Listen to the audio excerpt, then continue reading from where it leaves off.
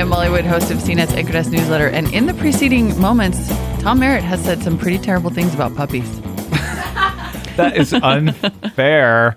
And I'm going to start my hate site for you right now. That's what you get for letting me start the podcast. You always start the podcast. I know. Pushy. Now aren't you thinking it's a bad idea? I'm Tom Merritt, author of The Real Deal. Puppy hater. I'm not a puppy hater. I have a dog. She is a great dog, and I love her. So, people of America and the world. This series of awful jokes came up in regards to crazy news out of South Korea. Apparently, scientists there have created the world's first cloned dog. Which Veronica pointed out is ridiculous because there are way too many dogs already. They're not just trying to create a bunch more dogs. Come on. So why do we need to clone dogs then? Well, again? apparently dogs are the hardest animal to clone because of a whole long thing about their reproductive systems. So this is like climbing Mount Everest? Yes, they just had to clone do the it. dog because it's there. Because it's there. I bet tigers are hard to clone. Tigers have got to be Tigers hard to clone. probably hard Good to point. clone. Maybe not, though, because they've cloned cats. They've even started selling cloned cats in the U.S. They've cloned you. And if you think there are too many dogs, let's look at the number of cats. Feral true. cats. But anyway, I think all of this is not really about creating more critters for us to play with, although Snuppy the puppy, the clone puppy, is super cute. Oh, it's for disease testing. Snuppy the puppy. Yeah. It's for disease testing, not only for animals, but for humans. Humans. Yeah, I'm in a bad mood now. Oh, is it because I made funny about the puppy Yeah. jokes? I'm sorry. I am a puppy lover. He is a puppy lover. And he only made one joke that was actually hilarious. And we're not going to repeat it And will now. never be repeated ever. I regret that I said it. I want Congress to know. I never intentionally made that bad joke about I'm dogs. pointing right now. Period. Maybe you could take the next story. Yes, this is how to put an elevator in express mode via Boing Boing, via Kotkey. So it's a twice removed thing. Apparently with some elevators, if you press the door close and the floor buttons at the same time, it sweeps you right to the floor of your choice. No stops. So this is like if you're in a secure elevator, such as the ones we have at CNet, where you need to swipe a card to get to go to your floor? It doesn't matter. Or it's any elevator? Some elevators require a key, but others you can hack them. Most elevators will just take you to the floor that you want to go if you just press the but button. they stop if someone else is waiting in between. Oh. This will express you right to your floor, I see. overriding anybody else. See, this is the point of the podcast. This is Molly is slow to be convinced. All right, let's circle But in. what about when you press the button? We've been I thought that's how you made the elevators work. first you're mean, then you're blonde. All right, let's get to the. We've been backing into the lead today, which is the Mozilla Corporation's big announcement. Mozilla, makers of Firefox and Thunderbird, the Mozilla Foundation, starting a corporation. I said the Mozilla Corporation see me, already, but I'm totally blushing Yeah. at my own stupidity. I'm trying to move us on. Okay, thanks. The Mozilla Foundation has started a corporation, Yes. a wholly owned subsidiary, in order to promote the use of Firefox and the other Mozilla Foundation I think you projects. actually left out the key words vis-a-vis the subsidiary. Well, it's a corporation, so yes, I did. It is. I didn't. Yeah, well, let's make it crystal clear. For profit. For profit. The Mozilla Corporation. Dun, dun, dun. What will happen? But isn't it free? But I thought they were totally nonprofit and Okay, open so source. And basically, Mozilla says this is for tax reasons because there are certain limitations on what for non-profit companies can do. Mm-hmm. And so what they're doing is creating a wholly owned for-profit entity that is not available for stockholders. It does not have any kind of, it can't be taken over from the outside. And all of the profits get plowed right back into the Mozilla Corporation. Right. And the Mozilla Foundation is in full control of it, holds the copyrights, holds the trademarks. And if the Mozilla Corporation ever started to run rampant and get out of hand, they could just close the corporation. Do they definitely own the copyrights to all the Firefox code? Yep. I have not seen that. The Foundation does? It's open source, but Mozilla Foundation controls the code. Yes. And they will still under this corporation? Because that's one question I've seen crop up a lot. I believe that is what Mitchell is saying. You believe.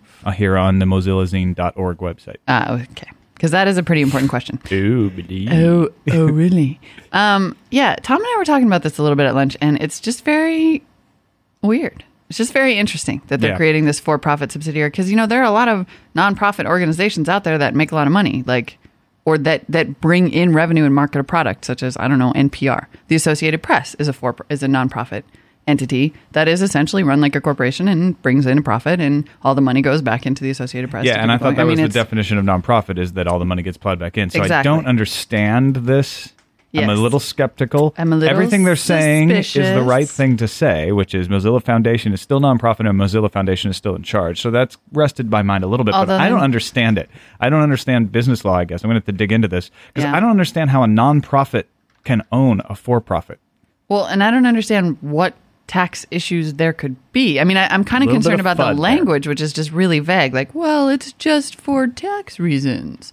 But then on the other hand, in the news.com story, you have a quote, which I consider to be actually the nub of the story, which is Mitchell Baker, former Netscape lawyer who led the Mozilla Foundation. She'll be the CEO of the Mozilla Corporation, says, "We could not ignore the fact that Firefox has become a valuable asset." Well, and here's the spin, because that does sound pretty... Dun, dun, dun. Yeah, it sounds pretty dun, dun, dun. But the Mozilla Corporation will be a legally taxable, or in general terms, a for-profit entity. However, it's not a typical commercial entity. Its purpose is not to generate a return on investment in the financial sense. It is not an investment vehicle or an IPO candidate. This is all coming off of Mitchell's the web corporation, blog. right? It is completely owned by the Mozilla Foundation to promote an open internet. So I think, if I'm starting to understand this, what this is about is, as a nonprofit, you are prevented from engaging with for-profits. You can't do business with for-profits in certain ways. There are certain ways, because then you would be generating a profit for them. And so that would be a way for for-profit agencies to get around being taxed. But okay, if no, I mean know. that is for sure. Okay. So what they're saying here is, so that we can do partnerships, so that we can drive the adoption of Firefox, so that we can partner with a Google. We're creating this for-profit agency. For example. Just for example. Well, he uses that example. No, yeah, I know. We've created this for-profit entity so that they can be taxed and therefore allowed to engage in these partnerships. Right. Also, this is not that important, but in the news.com story, it seems to say that Mitchell Baker is a lady, but I'm not sure that's true. Anyway. Maybe.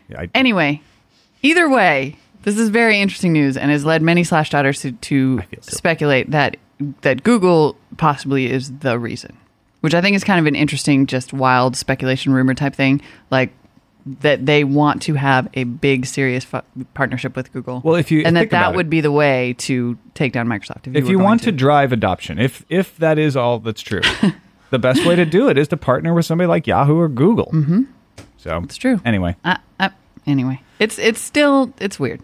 I don't know. I'm not sure I really understand why they couldn't have partnered with Google anyway. But you don't have to give me that weird explanation again. No, I don't know that I totally understand it either. But yeah, I'm blind too.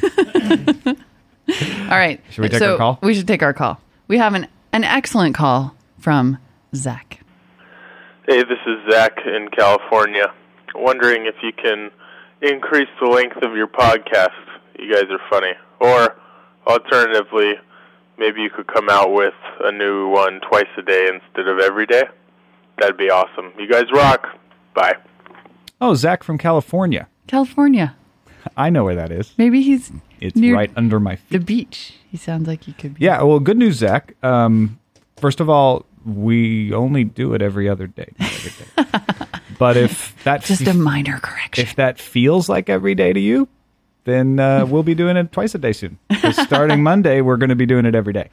Every day, starting next week. Hooray! Awesome. So for those of you who have been asking for a longer podcast, you'll just get more of them. You'll get more podcasts. You could listen to them all in a row, and then it'll seem longer. And we don't have long intros. So it'll seem like one big podcast. Yep. Whenever you want to listen to it. Yeah. Hope that works for y'all. Anyway, if it does or if it doesn't, email us buzz@cnet.com or give us a call 1-800-616-CNET. Thanks to Zach. Thanks to Zach and to all of you. Adios. Bye.